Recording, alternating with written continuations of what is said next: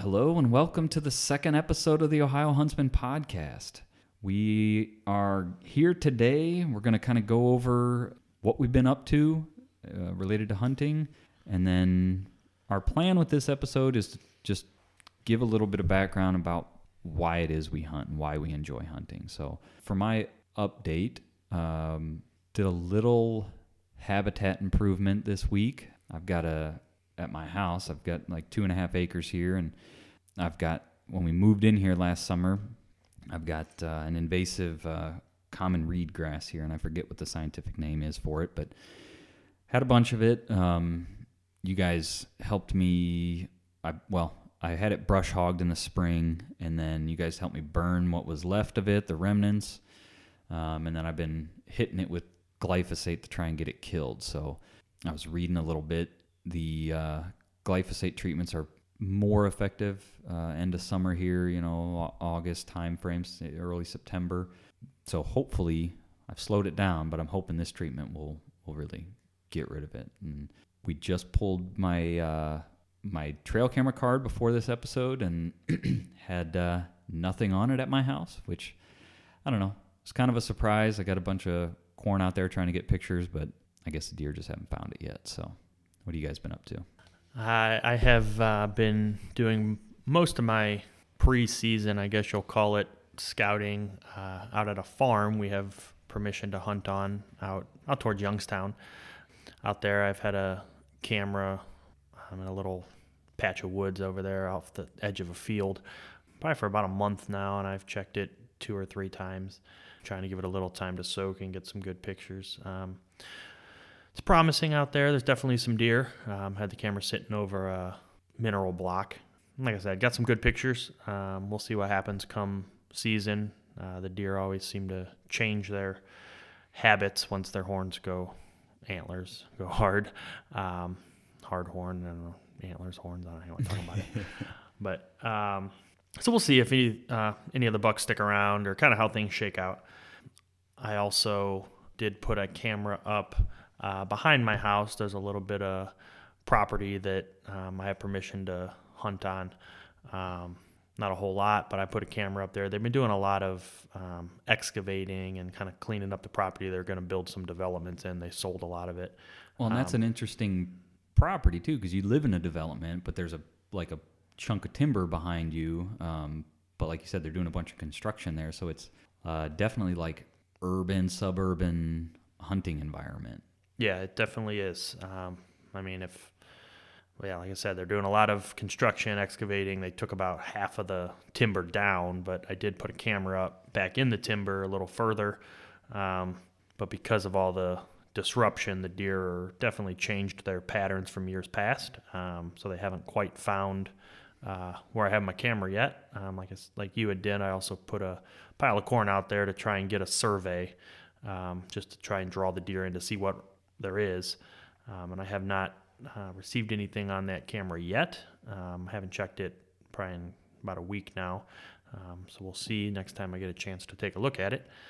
And then also I have a different farm that I've had permission to hunt on for a couple years, but actually haven't had a chance to hunt just because other things that have come up, family things and just priorities. But I did get a camera out on that farm just last week. So we'll see what comes of that. I'm expecting good things out there.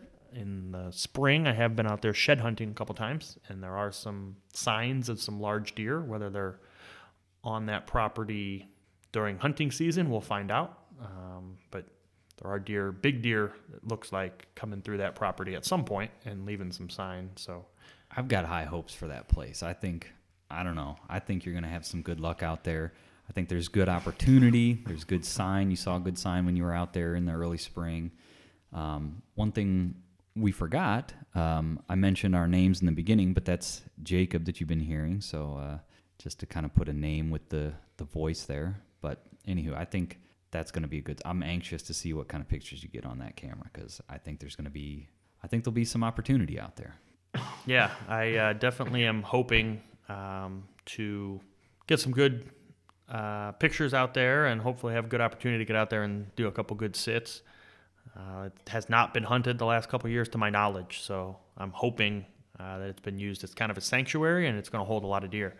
Because you said there is sign that some of the neighboring properties, they do hunt out there, right? Yes, absolutely. Actually, when the last time I was out there, I kind of walked the perimeter and looked at the neighboring properties. And there are some signs, definitely stands up in the neighboring properties, and you could see from the property lines. And the one field actually has a big shooting shed up on stilts and everything, but looks kind of old. I don't know. I wouldn't climb up in it, so I don't know if it's actively being used, but at one point it looks like someone was a pretty serious hunter hunting over a field. But that about wraps up. How big is that property again? How many acres is that? The horse farm? Decent size. Well, there's not a lot of, like, roughly how much huntable is out there? Do you rough idea? I would say it's probably around 40 acres. Okay. I mean, it's nothing astronomical. Primarily, it's used. It's a decent chunk, though. Yeah, it's a decent chunk. Yeah, I mean, we're not talking hundreds of acres or anything. I think it's probably about 40 acres huntable. Depends how you define huntable. 40 acres of places where you could hunt deer. The deer are obviously not going to be in all 40 acres. The primary use of the farm, as I just referred to it, it's a horse farm. So they, grow hay, alfalfa, that kind of stuff. In the neighboring fields, which aren't really big draws from my experience with deer. I mean, we'll see when I have the cameras out there. I haven't really. Well, and 40-acre chunks are common, right? I mean, that's Ohio. This is Ohio podcast, and 40-acre chunks, people, that's what people in Ohio hunt. They're not hunting 1,000-acre chunks or 150 acre. I mean, some people are, but I would venture to guess that the vast majority of people are hunting, suburban lots or 40-acre chunks. It's been in the family, unless you're going down to Wayne National Forest or one of the other areas. But Right. And that's, like I said, that about wraps up what my scouting has been. That's the only cameras I've had out. I did clean up a couple of the existing stands we have out at the farm out towards Youngstown. They allow us to kind of keep some stands and stuff out there. And I cleaned some of those up, cut the briars and stuff down to try and make a little better access in there. Just so when it comes time to get in the stands, it'll be a little easier to approach the stands and not have to worry about poison ivy growing up the tree and all that stuff. So the next voice you're going to hear, this is Jeff. He's the youngest brother. And I know you said you've been hanging some stands and stuff out at your place. Yep. Shout out to my wife, actually. She helped me hang a ladder stand. We got it up. It's an area I've been hunting before, but I was hunting out of ground blind. I've now put up a two-man tree stand. I was going to ask you if that was a double wide, because it looked like it was, yeah. Yeah. Nice. I went with the two-man because I'm taller, and a lot of other ladder stands don't give me enough room for my legs. So I was hoping that a two-man might help me stretch out a little bit more and keep my legs from falling asleep, so I can, have a little less movement in the trees. So you got to put a lazy boy up there or something. Yeah, that's a good idea. That's my next step. But I pulled the trail camera there. I don't have any bait out other than a salt block there, and I got photos of one small buck, and then I have a doe and her twin fawns that are frequenting the area, coming through just about every day. The other big, well, not really big, but the other thing related to hunting is I got skunked on, both me and my wife got skunked on our Ohio hunting lotteries. We didn't get drawn for any of the controlled hunts. Jacob, I don't believe you got drawn for any as well. Is that correct?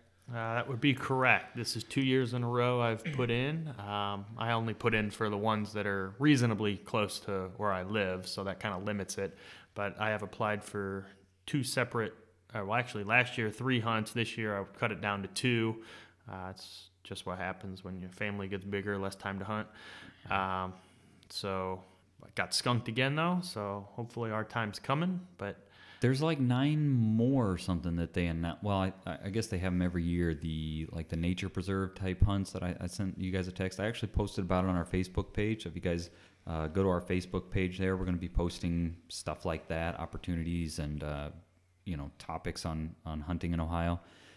Those are a little different in that you've got to be at the meeting to be in the drawing, right? So there aren't many that are close to us, but if that's if there's one in your guys' area, that's definitely something, a hunting opportunity.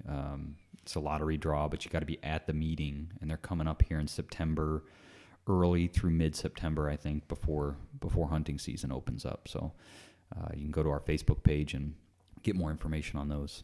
Right, and I would definitely suggest if you do take a look and figure out where those are located, I'd probably suggest applying for those or going to those meetings, because I'm guessing the fact that you need to be at the meeting, I don't have any experience with this personally, but the fact that they limit it to people that are there, I'm sure your odds are going to be much higher than the online application drawing odds to get one of the online hunts that are you can just purchase right through the licensing website. The fact that you have to actually be there on site, I'm sure greatly limits the applications. Yeah. It's definitely, I would say, a barrier to entry, right? You're not going to have somebody drive from Cincinnati clear up to Youngstown or something or that area to sit in a meeting and maybe get drawn for a hunt, right? It's going to keep it more local. And so, like you said, I think that you're going to have better opportunities. I know the one I looked into that's kind of close to us, you would get assigned like a 2-week period.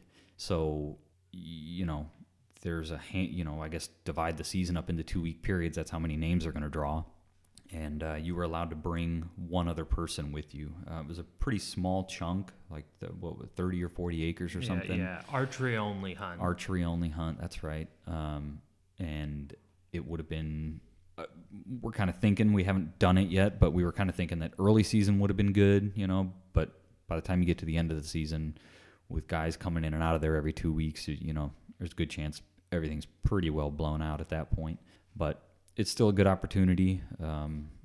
I think the lottery entries were $5 or something like that. $5 for the in-person ones.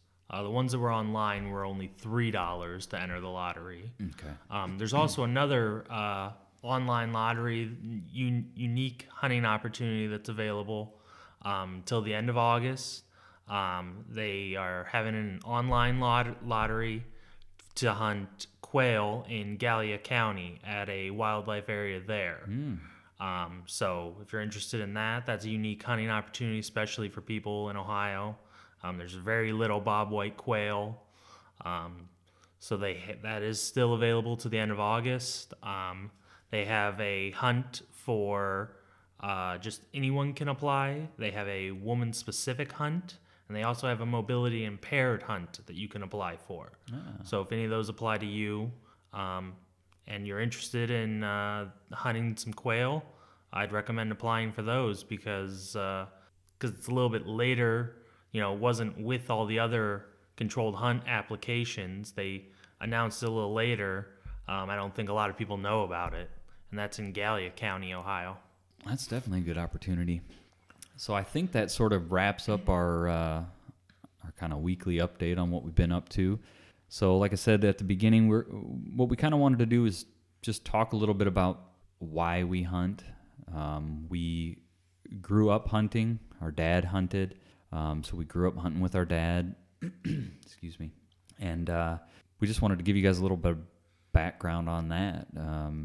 Like I said, we grew up hunting. I remember Dad would leave there after Thanksgiving for gun season. He didn't. I don't remember him doing much bow hunting, but he would leave there after Thanksgiving for the week of gun season. Shotgun week. Back then it was shotgun only. And when we got old enough, he started taking us along, and it's just become a big part of, I think, all three of our lives. And so for me, it's I just really enjoy being outdoors. It kind of grounds me. Where we do have a hunting cabin in southern Ohio. They're outside of Marietta, Wayne National Forest area, and just getting out there. You're out of cell service. It's I don't know, just kind of grounds me. The other thing that I really enjoy is like the super healthy food that you get from it. I know now that I've got a daughter, you at least for me, you think more about what you're bringing into your house to consume, what you're putting in your body, what you're putting in your kid's body.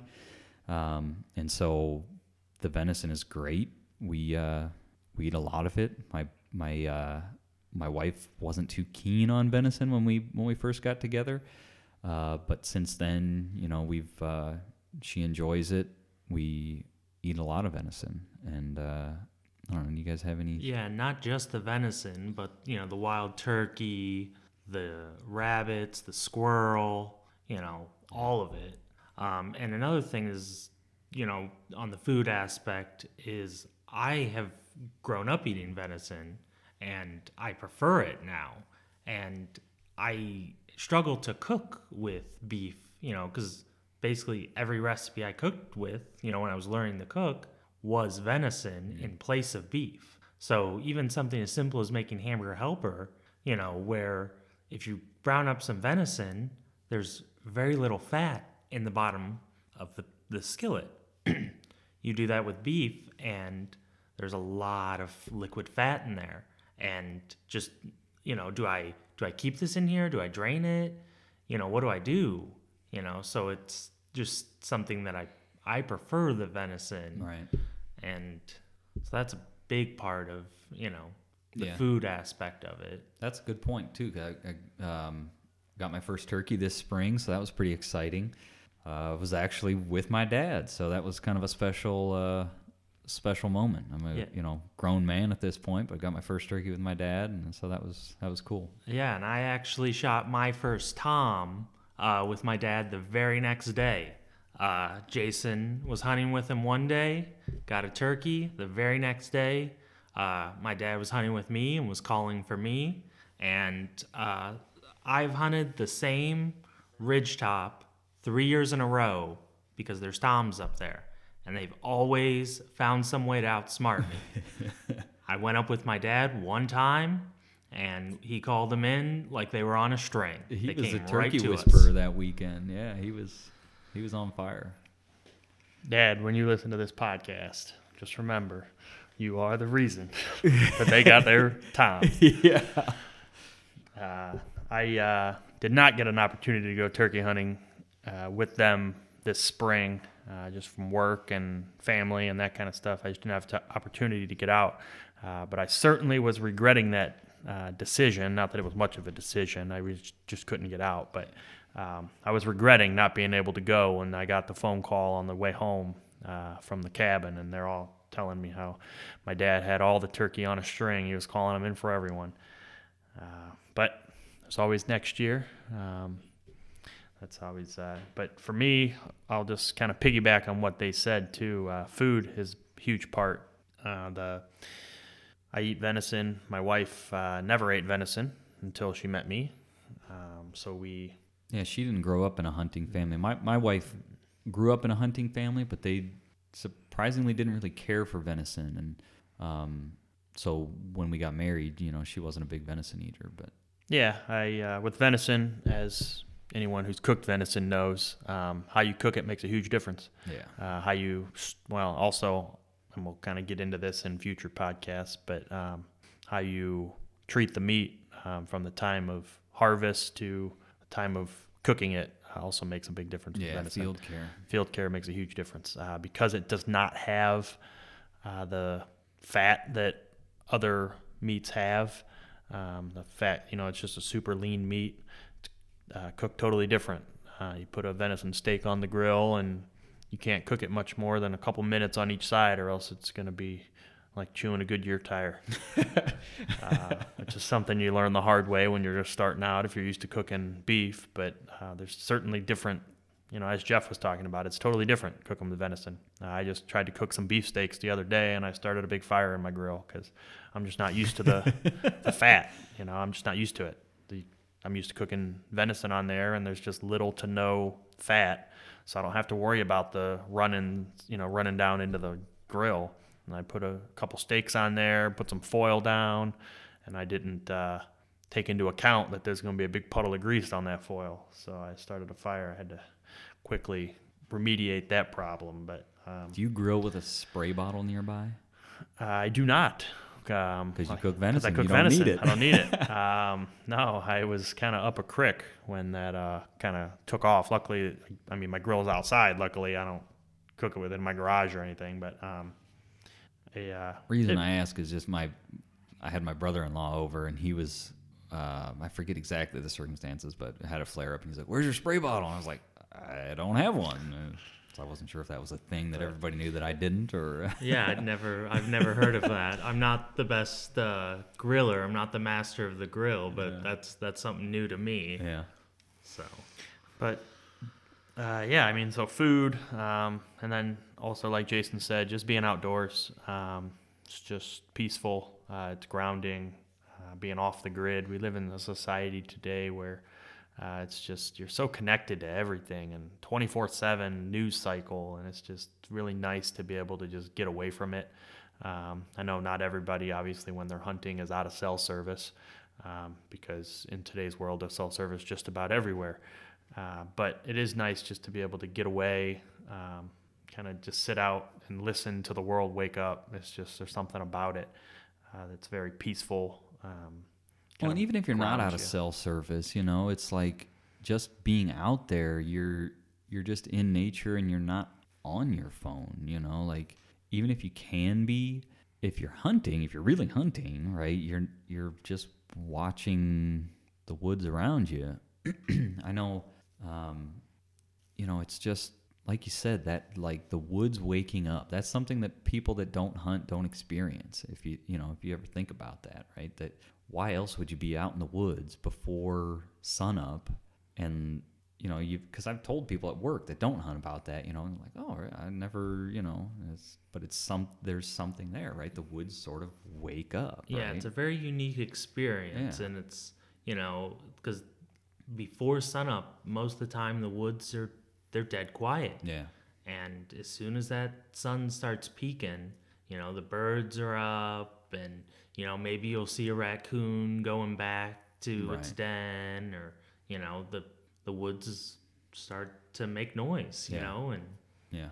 Yeah, I mean, I don't really have a better way to put it. It's a magical experience to just witness it all kind of unfold. We get so tied up in our technology-driven world.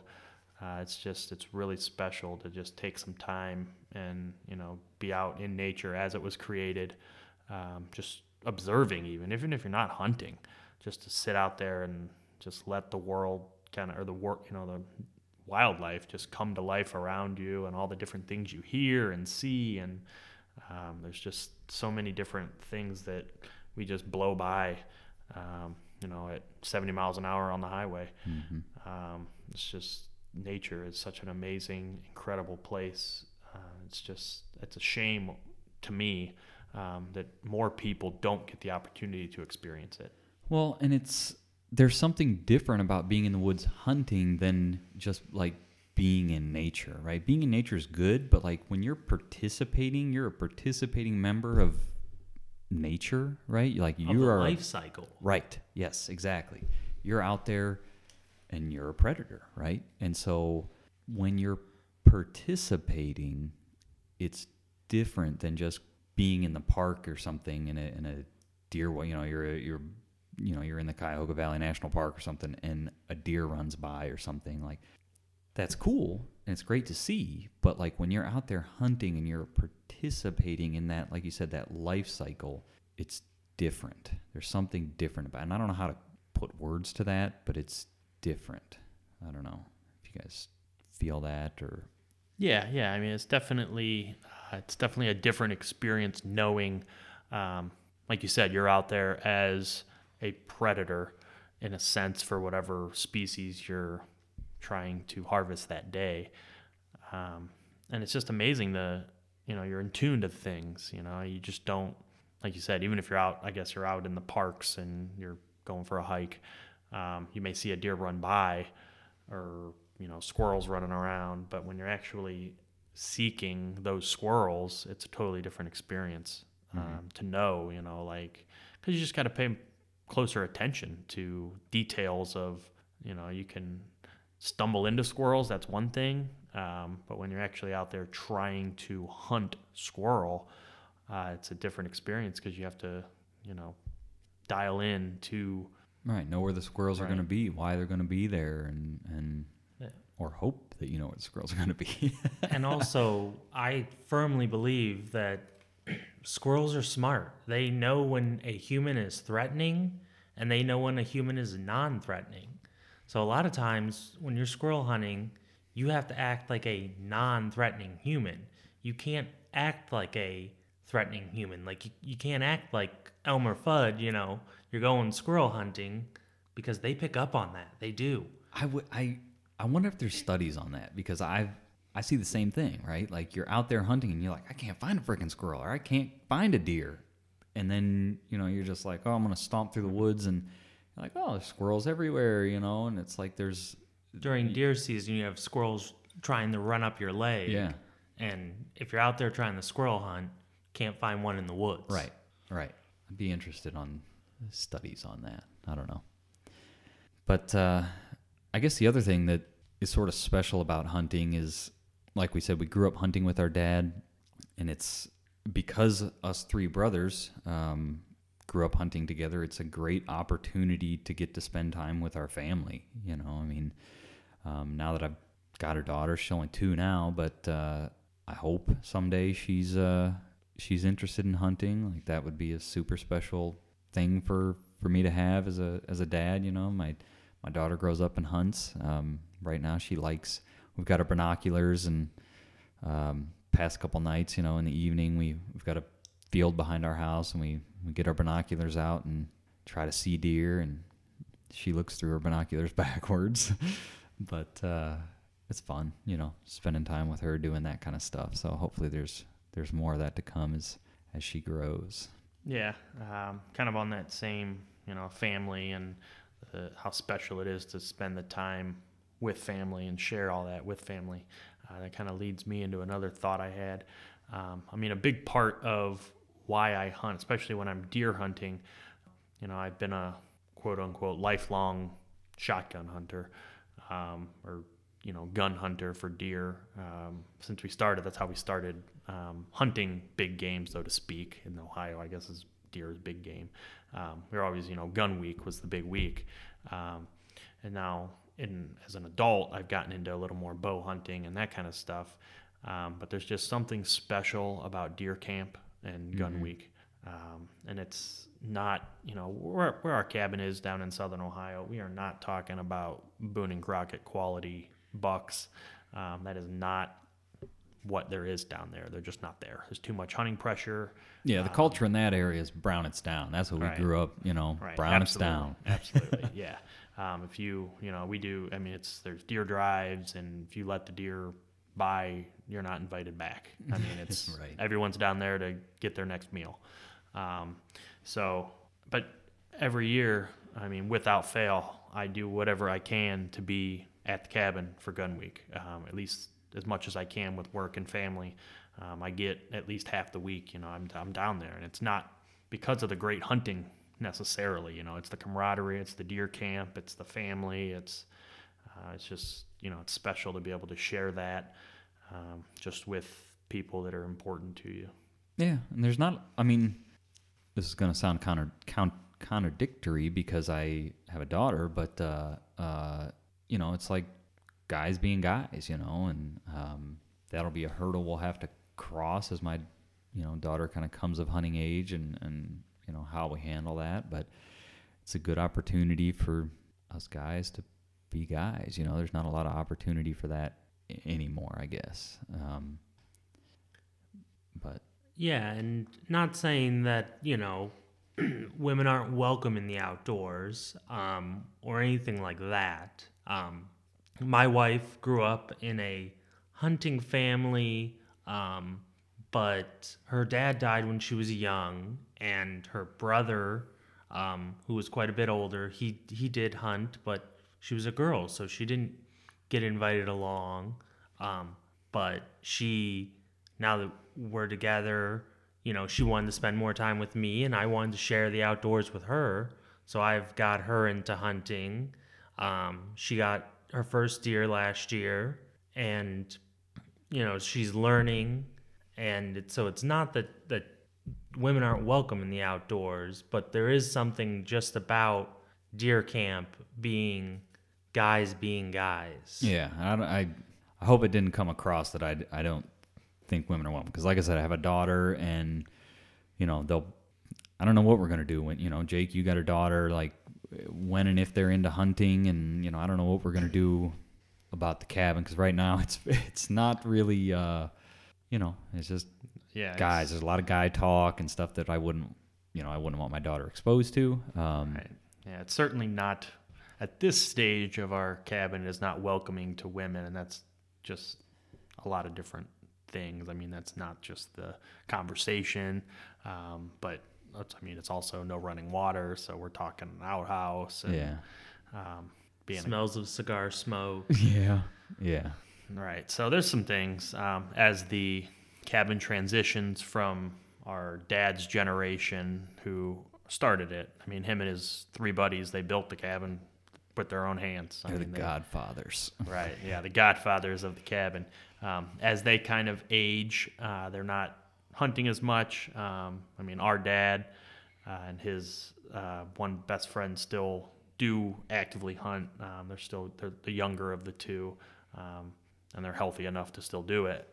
But 2 of the other guys don't get down as much for health reasons, age, just kind of what happens, unfortunately. But as we transition to the new era, so to speak, that's some of the bridges, I guess, we'll have to cross, because like Jason said, I do have a daughter very close in age to Jason's daughter. So they're going to grow up together.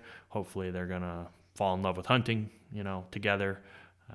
And we'll be able to share that as we raise our kids, just sharing the outdoors, and, Lord willing, they have the same passion and love for the outdoors that we have, even if that doesn't present necessarily as, being, as my wife would put it, obsessed with hunting.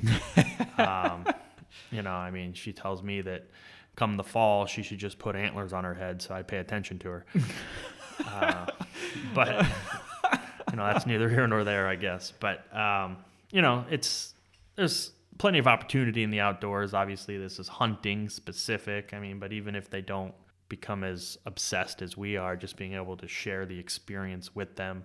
At this point, my daughter, she likes looking for the deer. She does the same thing you were saying that your daughter does with the binoculars. I don't know what it is about kids. They always put them up backwards. Yeah, they like looking through the big end, I guess. Yeah, I don't know. But she does the exact same thing. She looks out there and she tells me all the deer she sees, and there's not a single deer out there. Bella does that too. Right. I just tell her, oh, yeah, I see it. Yep, I see it out there. Is it a boy or a girl? And she tells me if it's a boy or a girl, and there's no deer. But it's just, trying to instill that, that the deer. And anytime I go out to check the trail cameras, my daughter wants to come with me.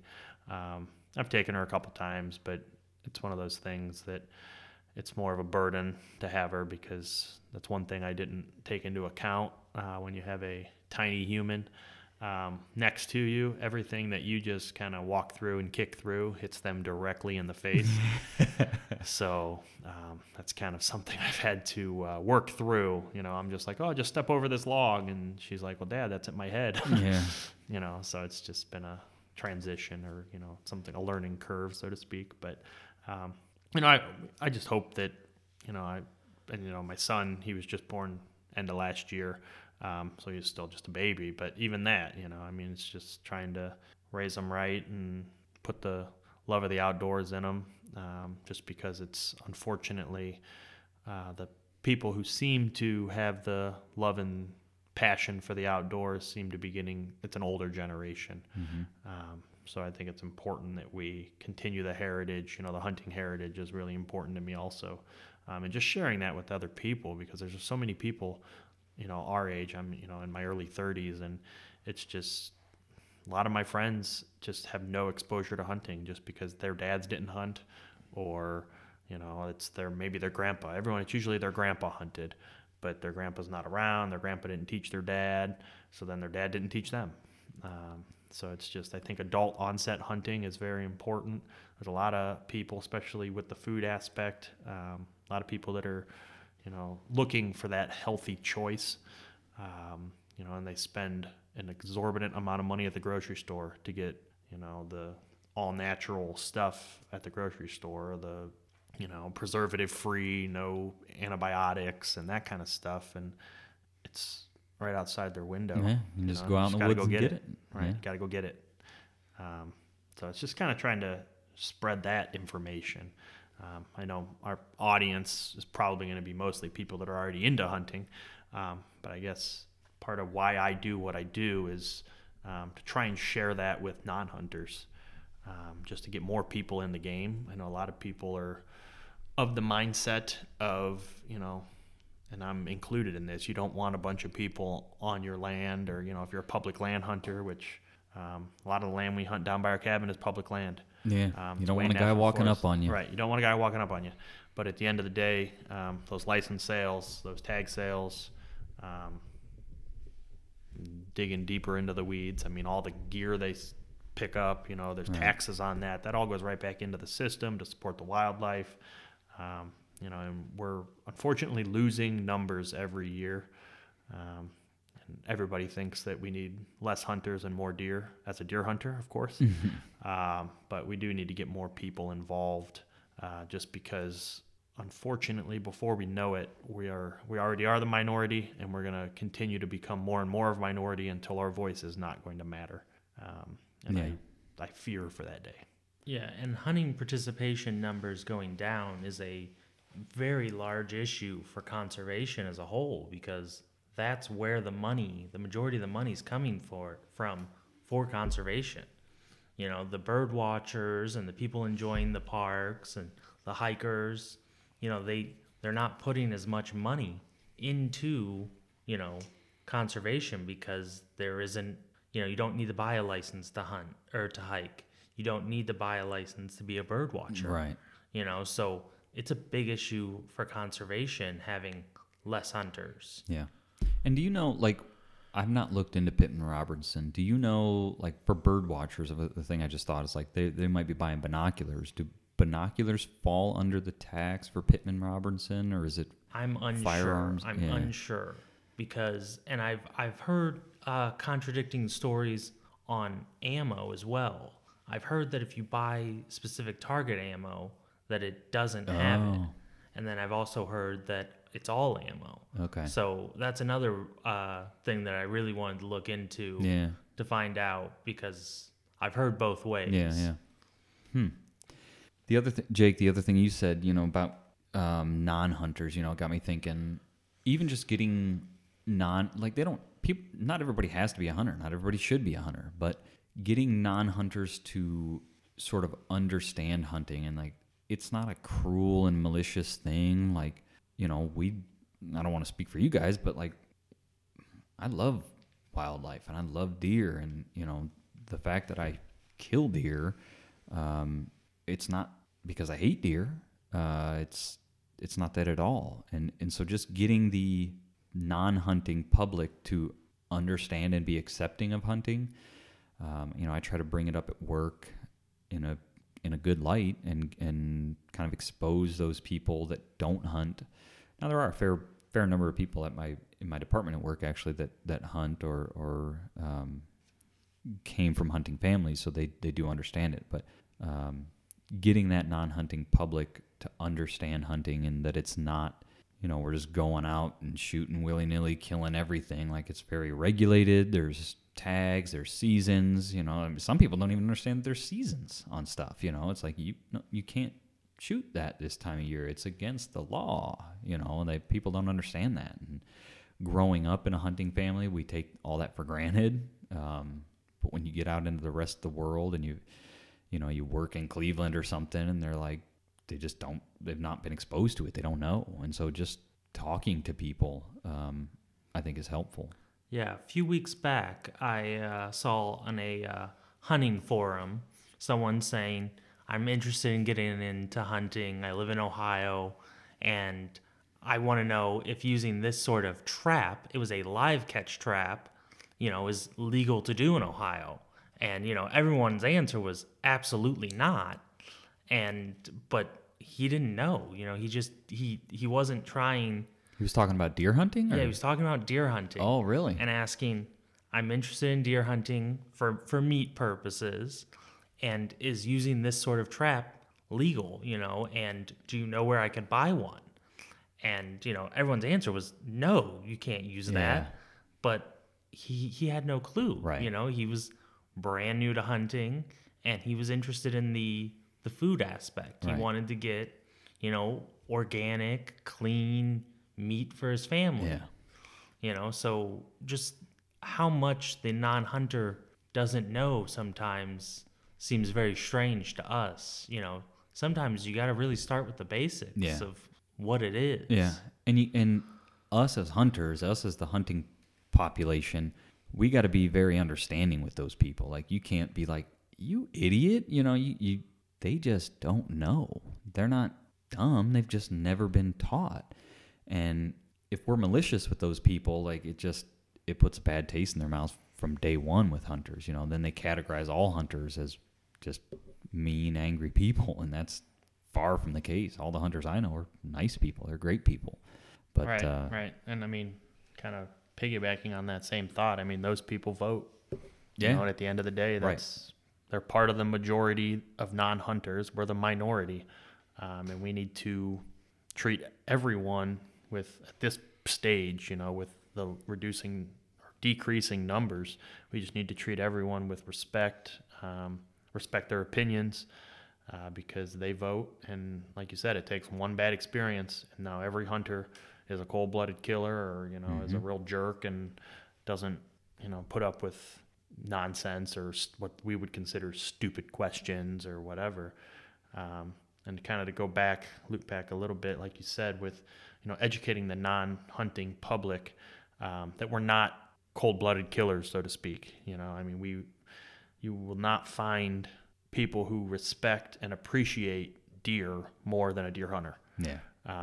I mean, the countless hours that deer hunters put in for habitat improvement, and just, yes, they're doing all of that with the intent of harvesting a deer, but we don't come anywhere near harvesting all of the deer that we're benefiting by improving the habitat they live in.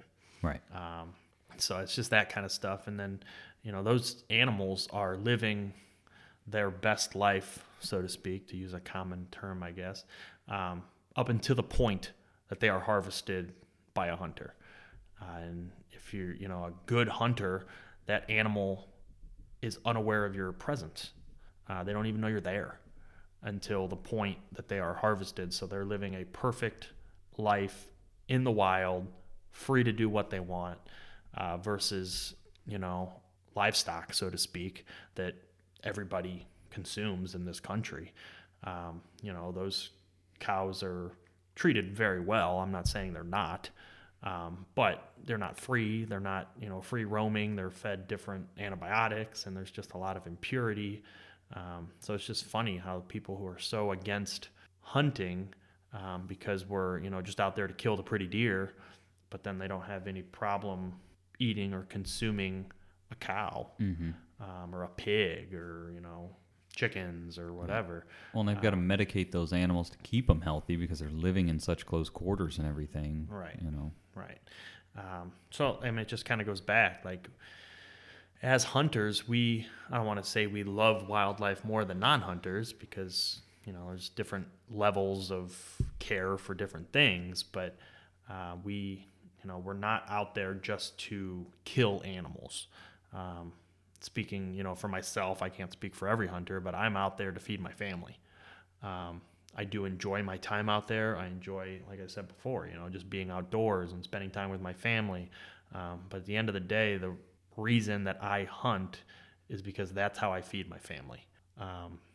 We primarily eat a venison-based diet. We do eat a little bit of beef here and there. My wife hasn't quite converted totally to venison. She likes a good beef steak once in a while. So do I. But the primary reason that I do it is it's a healthy, clean, cost-effective option to feed my family. And I also enjoy the process. I'm not going to say I don't. I mean, I enjoy hunting. I enjoy harvesting the animal. I enjoy the processing of the meat. I mean, every step along the way, which we can get into different details of all that in the future episodes. But, we're not out there just to kill deer. We don't pile them up and let them rot by any means. I mean, Yeah. I've never harvested a deer that I did not eat every piece that we could get off the animal. Yep. I mean, obviously there's some meat loss from the process of harvesting the deer, but and that I refer to deer because primarily I do most of my hunting is deer hunting. This podcast is not deer hunting specific, but any animal we harvest, we're consuming as food, and that's I can't speak for every hunter. I know there's programs out there though for people that don't prefer venison but still want to be hunters. There's lots of programs out there to donate your harvest to feed the hungry people around the communities. I want to do that one time, but I've never I got to fill my freezer first, and so I've never had enough time in the woods to get another one to donate, but I'd love to do that sometime. Yeah, those programs do a lot of good, Yeah.